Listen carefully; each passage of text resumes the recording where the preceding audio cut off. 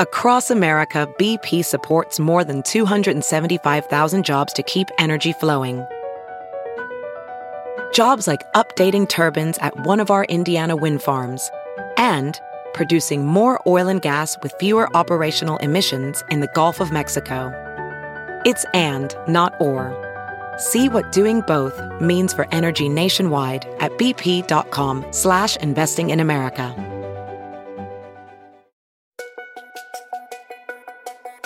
There's a car going westbound, pushing freight goes on a red on escape, black male. I couldn't stop it. When lives are on the line, We have multiple casualties. Major gas fire. communication is critical. Alert all the hospital. But a Fox 6 investigation finds a communication breakdown may have led to the release of Daryl Brooks just 5 days before the Waukesha Christmas Parade. There seems to be a lot of breakdowns everywhere.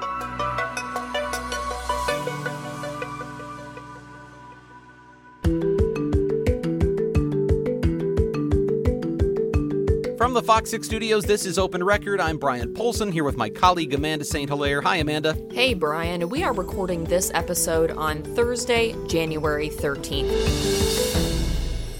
And we are doing something this week that we've never done before on Open Record. We are breaking news we have yet to bring to either television or our digital platforms. So we're going to break down how miscommunication led to a court decision in Waukesha allowing Daryl Brooks to go free just days before the Waukesha Christmas Parade. But before we get to that, Brian, this is probably a good time to remind our listeners about what happened and what's been reported about this case so far. So this goes back to November 21st, the week of Thanksgiving. It was Sunday before Thanksgiving, and I think so many of us now remember hearing about the tragedy that was taking place in Waukesha. This Christmas parade, the Christmas season was here, and it was supposed to be obviously a joyous occasion for families, and then this SUV goes plowing through the parade route, mowing down people, both adults and children. In the end, 6 people were killed, 61 injured, and obviously an entire community and really metro area was traumatized. Now, we know since then, word has come out that Daryl Brooks had just been released days before that on $1,000 bail for attempting to run over his ex-girlfriend in a domestic dispute. And when he did that, he was already out on $500 bail for shooting a gun at his nephew. So this is someone with a history of violent offenses, at least charges, and was released on what the DA called an inappropriately low bail. And since then, there have been calls for John Chisholm, the Milwaukee County DA's resignation or removal. In fact, one citizen filed a request for removal with Governor Tony Evers. Lawmakers are jumping in now. They are already working to reform the bail system that ultimately allowed Daryl Brooks to go free just before this parade tragedy. So that's the setting for all of this. And there's been so much focus on that $1,000 bail and on the DA's decision, Amanda. But today we're going to talk about another decision that was made that obviously had a big impact on what happened. And how did that decision get on your radar? Well, so obviously when this first happened, the first thing we did was go and look at the criminal history of Daryl Brooks, and you see that he's got a lot of contacts with the criminal justice system, both in Milwaukee County and in Waukesha County, and in fact in other states. What we noticed was, while he was released on bail in Milwaukee County, the most recent case that he had in Wisconsin, the most recent hearing, was actually in Waukesha on November 16th. It was a paternity case that dates all the way back to 2003. So this case is 18 at the time, 18 years old, now 19 years old. And it's a case that in which he was ordered to pay child support. And over the years, he has accrued a tremendous amount of unpaid child support. In fact, hasn't made a payment in probably more than a year at this point. So he last paid, I think maybe it was certainly prior to March of 2021, we know that. He's accrued more than $40,000 in unpaid child support. And on November 16th, there was a hearing where the state of Wisconsin's child support agency was asking to have him thrown in jail for 120 days because he hadn't made these payments. The judge had the opportunity at that time to put him in jail and elected not to. And if he had been in jail, then I mean, presumably what happened at the Waukesha Christmas parade doesn't happen, right? Because he's not able to go anywhere. Absolutely. And that's the thing. You look at this, it's not as though a family court judge handling a paternity case is somehow responsible for what happened in Waukesha or should have known that such a tragedy was coming. This wasn't a criminal court hearing. However, this was certainly an opportunity where if you look at the history of the case, Darrell Brooks very well could have, and many would say should have been jailed because the 120-day jail sentence had actually been issued all the way back in March of 2021 and then stayed by the court commissioner at the time to give him a chance to prove that he could start making payments on a regular basis. Instead, he didn't make a single payment, not one, in that time period. So there was a 120-day jail sentence issued for Brooks, stayed to give him an extra chance to prove he could do what he was supposed to do. He failed to do it completely, and here he was in court again, and the state was saying, okay, now you've got to send him to jail for that 120 days. But Brooks came up with an explanation, or I think at this point you would say an excuse, and the explanation was that he'd actually been in jail that whole time in Georgia on some other charge. But he had no evidence of that. There was no proof, and his own attorney did not have evidence or proof of his incarceration in another state. That would have been his explanation for why he couldn't pay. Hey, I was in jail somewhere else. And with his criminal history, I suppose that's believable. What the judge decided to do was, okay, let's wait another month, and I'll get you to come back, and if you can prove you were in jail, then I will not institute this jail sentence, and then you need to start paying. So he set it for a review date in December and released him. But there was another factor that influenced the judge's decision to release him and not impose the jail sentence on that day, and that's the one that we're going to focus on here today. So what happened there? Because we've already used the word miscommunication a lot, and it seems like if there's ever a time to use that word, now's the time. So when the court commissioner, David Herring in Waukesha, is deciding, should I impose this 120-day jail sentence today? I mean, he's already had this hanging over his head. He didn't make a single payment. He's telling us he was in jail, but there's no evidence of that. What other factors might weigh into that decision? If you look back, there is a transcript of that hearing that is in the court file, and I read through that transcript. And what jumped out at me is at one point, the judge asks Darrell Brooks if, in fact, he sees that he had $1,000 bail in Milwaukee County on the case for attempting to run over his ex-girlfriend. And he asks him, are you still on a bail, $1,000 bail in Milwaukee County that you are unable to pay? And Brooks answers, yes, sir. The attorney for the state of Wisconsin raises doubts about that, and he says, look, he's in the Waukesha County Jail today. He was just transferred from Milwaukee County today. I don't think they would transfer him here if he was still on a hold in Milwaukee County. That doesn't really make any sense. And the court commissioner replies, I can confirm for you that the bail is still in effect. Those aren't the exact words, but essentially he says, I can confirm that he is still under that $1,000 bail in Milwaukee County. What we don't know from that transcript is what made the judge so sure that he was in fact still under a bail hold in Milwaukee County. What was he relying on other than Brooks's own word, which you can imagine is not particularly reliable with his own history? So if he wasn't just relying on the respondent's word, then what convinced him that he was? Because we now know that's not true. He was not still on a hold in Milwaukee County. He had actually bailed out 5 days earlier. So we're in a situation where this was an opportunity for Darrell Brooks to be in jail and not out in the public before this Waukesha Christmas parade tragedy. A judge makes a decision to not put him in jail, and presumably one factor is this judge's belief that he's already going to be in jail somewhere else, so he doesn't have to make that decision. What's the bigger issue here? Because this sounds like a problem if we are in a position where judges are not getting correct information.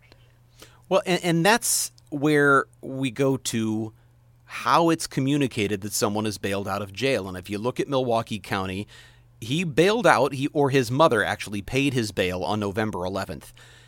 But Waukesha still had a warrant for his arrest, and Milwaukee County the Sheriff's Department reached out to Waukesha Sheriff's Department and said, hey, there's this warrant. Do you want us to hold him or release him? And Waukesha said, hang on to him. We want him back here on the 16th. So they kept him in jail in Milwaukee, and on the 16th, Waukesha County Sheriff's Department came to get him and transport him to Waukesha County Jail, where he would be there for this hearing. And on the 16th, that is the day that Brooks signed out of his bond. He signed out of jail in Milwaukee County, signed his bail form. He just did it this morning. There's video that the Sheriff's Department has sent to Fox 6 News to show that just that morning, Brooks had signed his bail sheet and left Milwaukee County. He goes to the jail in Waukesha County. He appears by Zoom for this hearing, and the judge just hours later asks him, are you still in Milwaukee County on bail, unable to pay that bail? And he says, yes, sir. So we know Brooks blatantly lies about not being able to get out of Milwaukee County. The question is, why wasn't it communicated to Waukesha that he had bailed out of jail? The Sheriff's Department knew it because they came to get him. Why didn't the court commissioner know that, and what did he rely on? And we can only speculate at this point, but one thing we know is that online court records did not reflect the bail payment or the fact that he had bailed out until 3 days after the Waukesha hearing, 8 days after bail was paid. It was November 19th when there's an entry in the court record online, on CCAP, as many people know it, where it says that bond has been posted. And there is an indication, a notation under that says the actual posting date was November 11th. Now, typically, that kind of a lag wouldn't have any significant effect on anyone, but in this case, it raises the question of, did the court commissioner in Waukesha just check CCAP? And if he did on the 16th, he wouldn't have seen any notation that bond had been paid, nor that he had signed out of jail and was released. So if the failure to update CCAP in a timely fashion is what he relied on, well, then that may have well played into the decision not to jail Darrell Brooks. And again, I want to be clear, it's not the court commissioner in Waukesha's responsibility to protect the public in a paternity case necessarily. It's his job to make sure that the person who's due their child support is getting that child support. But if you're someone who's lost a loved one in the Waukesha parade, and you know there was every reason for this judge to have jailed Darrell Brooks that day for 120 days, and that it was simply a communication error that prevented it, wouldn't you look back and say, that communication error cost my loved one their life?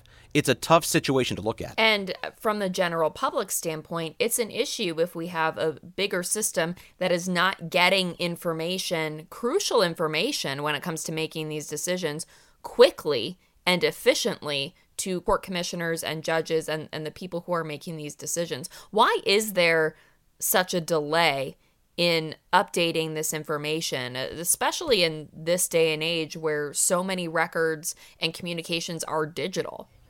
I will say that the Milwaukee County court system and sheriff's office were very responsive in wanting to talk to me about this on background. And as we record this on Thursday morning, the 13th, I am expecting later this morning to speak on the record with Ted Chisholm, who's the chief of staff for Milwaukee County Sheriff Ernell Lucas. But the first phone call I got was actually from John Barrett, who is the Milwaukee County Clerk of Courts. And he and others were on a group phone call, and they just explained the process to me and what happens here. And first of all, they were very clear. Online court records are there for convenience. They are not an official record that should be relied upon, certainly not by a judge making a decision in a case. They are there for the public's convenience, for parties' convenience, but they are not an official record. That said, we know a lot of people do rely on those records, and so the process is that the Milwaukee County Sheriff's Office receives payment when someone posts bail. And throughout a day, they collect all of those payments, and then they cut one single bulk check at the end of the day and send that on to, after they get the proper signatures. I think it takes 2 signatures from people in their finance department to certify the payments, and then they send them on to the Milwaukee County Courthouse. And at that point, the courthouse processes those and posts the individual payments and bail releases on CCAP. Typically, that process can take 48 to 72 hours. Depending on a weekend or other things, it could take a little bit longer. In this case, it took 8 days, which I think is longer than usual. Now, part of the reason for that is, remember, we said that the bail payment was made on the 11th, but because of the hold on Brooks, they didn't have him sign his bail form until Waukesha came to get him on the 16th. So there's the first 5 days. Then it takes another day or two, I think it was 2 days, for the sheriff's office to process all of that paperwork, get it over to the courthouse, and then another 2 days for the courthouse to get it online. There's your 8 days. It ends up being the 19th before it's posted online. The question becomes, should the court commissioner in Waukesha have relied on CCAP to make a determination, if that's what he did, to make a determination that, in fact, Brooks was still under a hold in Milwaukee County, and therefore he didn't need to impose a jail sentence at that time? I've talked to a number of people who've said, no, that's not what should happen. The judge should have asked a bailiff. He could have simply, with one phone, and you heard in the intro to this, we said one phone call could have made the difference. I've been told that with one phone call, in fact, it was State Representative Cindy Duco who was pushing for bail reform, and we're going to talk about that a little bit. Cindy Duco said to me, one phone call to the sheriff's department could have confirmed, is he still under a hold in Milwaukee County or not? One question to a bailiff who could have made a phone call right there in the courtroom could have confirmed, is he under a jail hold in Milwaukee County or not. And the transcript doesn't appear to reflect that any such question was asked or any phone call was made. It does not. In fact, with the stream of content in that transcript, it would appear that the judge had quick access to something, so we can only assume it was CCAP. And I'm making an assumption. I don't know. I have asked the court commissioner twice if he would explain what happened, how he came to the conclusion that he was still under a hold in Milwaukee County when he wasn't, and I haven't gotten a response. I also asked the chief judge of the 3rd District, which includes Waukesha County, and I've not gotten a response. So I've attempted to get that answer. We're making an assumption based on the information in front of us, and that information is, we know CCAP didn't update until the 19th, and we know the judge, or the court commissioner rather, was convinced he was still on a hold. That affected his decision based on the wording that he used, and because of that, Darrell Brooks was released. We know what happened 5 days later. And I'll say it for the third time. I'm not saying it's the court commissioner's fault or responsibility, but we know that a miscommunication led to a decision that ultimately set a chain of events in motion that was tragic. Well, and let's say this process worked quicker than the 8 days, right? Let's say it took even 24 hours for all of those updates to happen. That still sometimes, depending on how court proceedings play out, is not quick enough for a judge or a court commissioner to make fully informed decisions. And it still seems like a long time considering, again, we're in 2022. We're not dealing with purely paper records here. So are there any plans to change this part of the system to make sure that the people making decisions have access to the most up-to-date information in as fast and efficient of a manner as possible? I will ask that question of the chief of staff of the sheriff's office. I've gotten no response from anyone so far that indicates there are plans to change that system. Most of the answers suggest that this is the system we have and CCAP should not be relied upon as an official record, that there are other more accurate, timely ways for court officials and others in the criminal justice system to get that up-to-date information, particularly when you're talking about a jail hold. That is stuff that is stored in, I'm not sure the name of the system, but there are systems that they use to check that the bailiffs, that the sheriff's department can check quickly.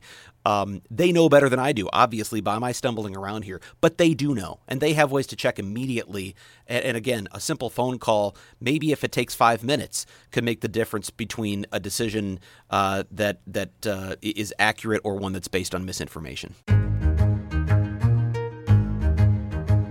So, Brian, I feel like what we're talking about today naturally takes us into the topic of bail reform, and it's something we've discussed here on the podcast before, but since then we've had a lot of new developments. So can you give us an overview of how the current system works and what people want to do about it? So currently, the way the system works, and at least, the way the law is written, is that bail, cash bail, is available to anyone who is charged with a crime unless they're released on their own recognizance, in which case they don't pay anything. The question is the amount of bail. But the way the law is currently written, and the way the Wisconsin Constitution is currently written, that cash bail can only be applied at an amount that is necessary to return a person to court, to ensure they will come back and actually appear for their court hearings.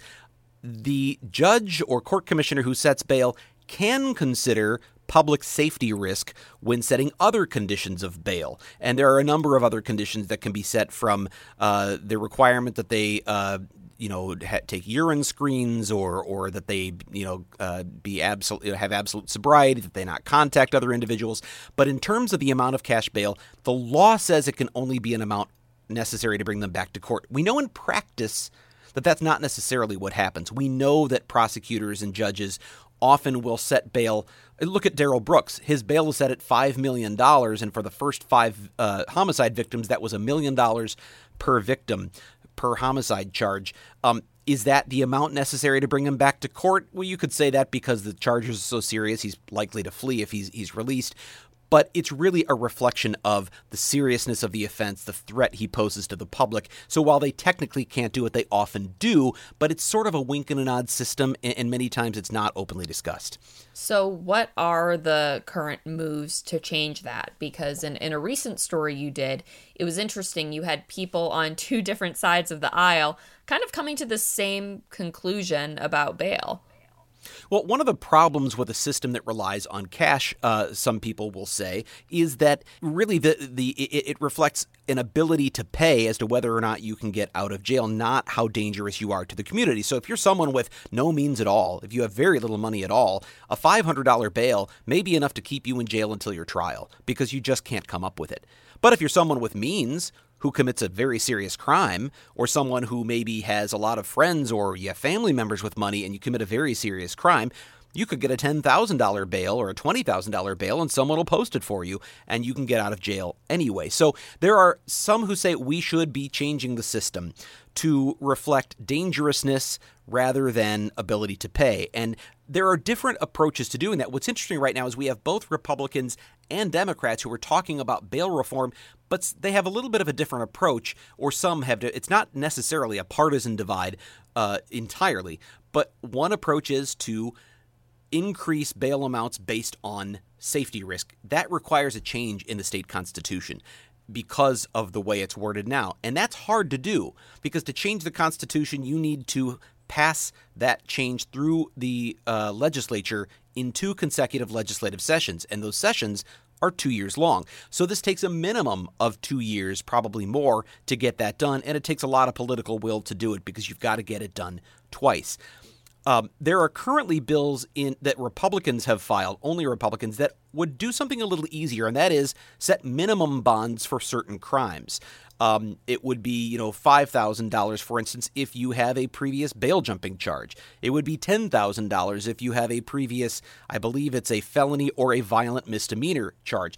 Those are controversial proposals for some who say, bail minimums take discretion away from judges, take discretion away from prosecutors, and in a lot of cases they're just going to fill up the jails in cases maybe where it's not necessary. Maybe they're not violent felonies. Maybe it's not someone who needs to be held pretrial. Another approach is to eliminate cash bail altogether. Illinois has done that. And that's to say there is no cash bail. No one pays cash to get out of jail. You simply assess, is someone too risky to be released? Then they're held. Are they not that risky? We let them go.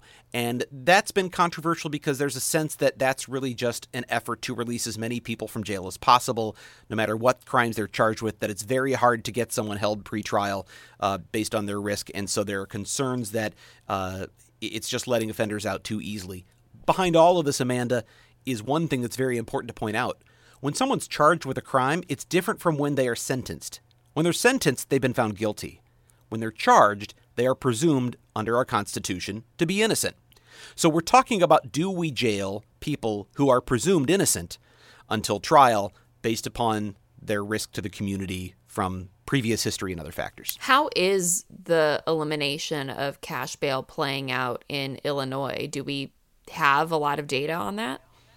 Well, I'm not familiar with what research or studies have been done. I do know that there's obviously a lot of controversy, and it really depends on who you talk to, how that's going. Some say it's been a smashing success. Others say it's been responsible for the stark increase in crime we've seen in the last couple of years. Of course, you could look around the country, and there's been a stark increase in crime everywhere. There's been a stark increase in crime in Milwaukee, and we haven't changed our bail system at all. So, but I'm not going to dive into whether one side or the other is right. I haven't seen the data. I do think that's research that is probably going on all over the country right now, and we're going to be hearing a lot more about that as more states move toward a system like that. One thing that's clear is there is interest right now in this issue, and we're already seeing bills that are being circulated in Madison, and we're going to see more coming very soon. There are debates that will be happening on the Assembly floor potentially by the end of this month. So this topic, bail reform, is one that's going to be hot in 2022, and of course we'll keep following it here on Open Record.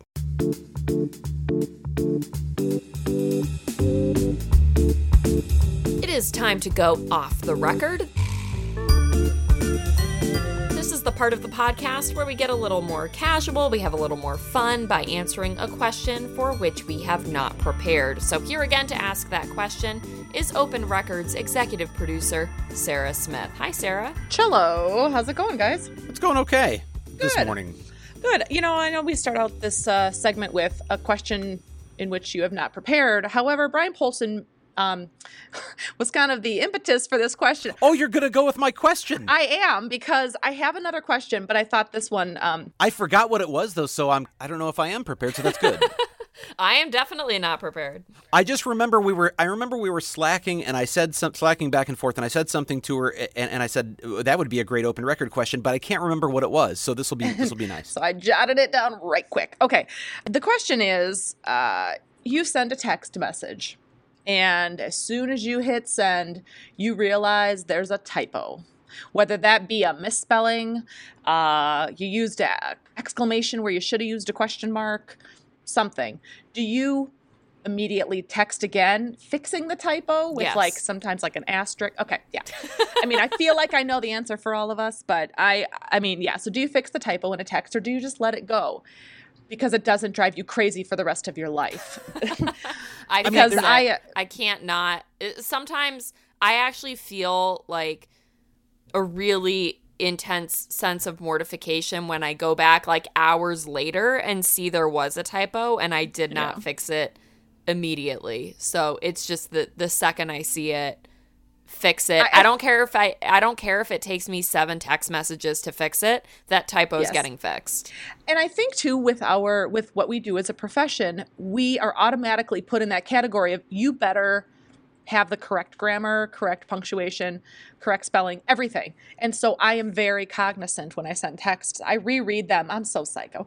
I reread them going, okay, you have the correct form of the word there and and you put a period in it. When it was obviously a typo or an autocorrect situation, it's less embarrassing. But when it's something that could lead to the impression that I thought that was the correct use of the word your versus your, or there, and there, then I feel a truly deep responsibility to let the other person know that I did not think that was the correct word there. See, it's interesting because you're younger, and I would have understood if you were more laissez-faire about it, because sometimes I think it's a generational thing. I'm strict not just about the words, but the punctuation. I'm making sure the periods are right, the question marks are right, that I'm using, a colon or a semicolon the right way, just because I still think in like I'm typing on a typewriter. I think about things that way. And I know that in text, obviously, there's no capitalization, in younger generations, a lot of times, much less punctuation. And so using correct words is no big deal. But I feel compelled when I have, especially voice text, because and you do voice text a lot. I do, because I think it's convenient, and I don't have to sit here and type with both thumbs or whatever it is. But when I voice text, it misses a lot of words. I'll tell you one, and I'm going to try it right now as we're on here. I'm going to say, and I'm sending this to Sarah. I'm going to say, Sarah, I've got a VOSOT for tonight's 9 o'clock. And so, all right, I'm going to stop it there. I'm going to send it to you. You're going to see what it says. So a VOSOT, for those who don't know, a VOSOT. It's a voiceover or a video. Yeah, no, voiceover, right? Yep. Voiceover video. Is that what VO is? And SOT, sound on tape. So VO in the news business means video, essentially. SOT means sound on tape, a sound bite. A VOSOT is where we don't have a self-contained pre-recorded package. We have an anchor reading a story. There's some video that plays, and then there's a sound bite. So I say VOSOT, and it came out as what, Sarah? Faucet. Faucet. F-O-S-S-E-T-T. Like a name, capitalized F-O-S-S-E-T-T. Yes. I've got a faucet for tonight's 9 o'clock. Now, Sarah reads that, and in the context of I've got a faucet for tonight's 9 o'clock, she can probably deduce that I meant VOSOT. Yeah. But I feel compelled to explain it, correct it, and that means now I have to stop the convenience of voice texting, grab my phone, type it correctly, the whole thing, pull over the car to the side. I've done that. I've had to pull over the car to the side of the road to correct the text quickly because I was concerned that it said the wrong thing. I don't know why I feel so compelled to do that. This just reminds me of a former coworker I had who would always do voice to text, but like in the middle of the newsroom for very personal text messages. No. There's probably a whole different question to that goes to like voice to text etiquette and phone etiquette. The test results came back and it wasn't crabs. No, it was, I distinctly remember he had gotten into an argument with one of our anchors, and he was sending a text to our news director, who was literally in the office like 6 feet behind him, and all of a sudden we just hear, Dave, I will not apologize to Josh. And he's just very loudly voicing this in the middle of the newsroom. Yeah. So... That's a flex. Yes, that is a flex. I mean, and it was right there, but it brought about some phone etiquette. Now, to his credit, he seems like the kind of guy where if he saw a typo, he would correct it immediately. That just reminded me of something, though. Do you guys ever, now when you're leaving voicemails, do you end up saying things like, "Hey, this is Brian," period? I'd like to go to the blog. Like, do you say that in a voicemail and then realize? Voice to text often, so I don't. Oh my gosh, voice to text is all I do, and I do it with emails too. Like I'll send a work email and I'm like, Angelica, the most wanted script for this weekend is looking good or whatever. But yeah, and then I'll end up talking to them in person. I'm like, hello, Angelica! ! I have done that in voicemail so many times, and I think it's funny unless it's a professional message, right? And you're like, "This is Brian Polson from the Fox 6 Investigators, Oh man." No, I almost accidentally say, because I'm so used to like talking to my husband on the phone, I've definitely accidentally told people that I love them at the end of a voicemail or a phone call before. But I feel like we've all been there. My phone is autocorrected. I've autocorrected it so many times to news terminology like VOSOT and package and other stuff that now when I say it, it actually picks it up. Or like one of my colleagues, his initials are BG, and I call him BG, and that's how I refer to him in text. And now I say BG, and it gives me actual capital B, capital G. So my phone is at least smart enough to do that. It doesn't give you like BEE, GEE? No, like the BGs. Yeah. No. I was just about to like try some Bee Gees singing right there, and I thought better of it. I thought about lyrics, and I was like, we're gonna pause that. Yeah, no, that that's one. just a little too high, even for me. More on the autocorrect stuff, or no, just the texting stuff.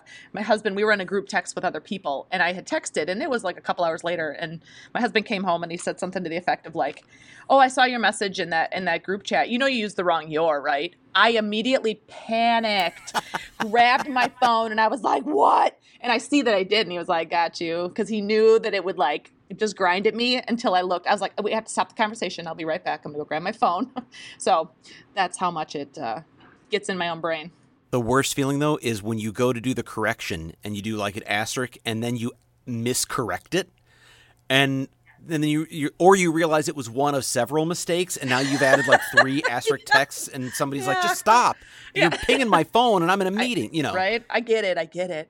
That was a good one. I mean, Of course you think it's a good one. You came up with it. Wait, so we've done 2 new things on Open Record this week. We broke news, and I got to submit the Open Record question. There we go. Happy New Year. Happy New Year on January 13th. Okay, we're not going back to that. If you have a topic you would like us to discuss on Open Record or an issue you think we should investigate for Fox 6 News, send us an email to fox6investigators@fox.com. Again, that is Fox 6 Investigators at fox.com. As always, thank you to all the people who make this podcast possible. Producer Pete, Dave Machuda, and Sarah Smith. Please subscribe to Open Record if you have not done that already. You can find it wherever you do your podcast listening. With that, I'm Amanda St. Hilaire, and for Brian Polson, we'll be back next week.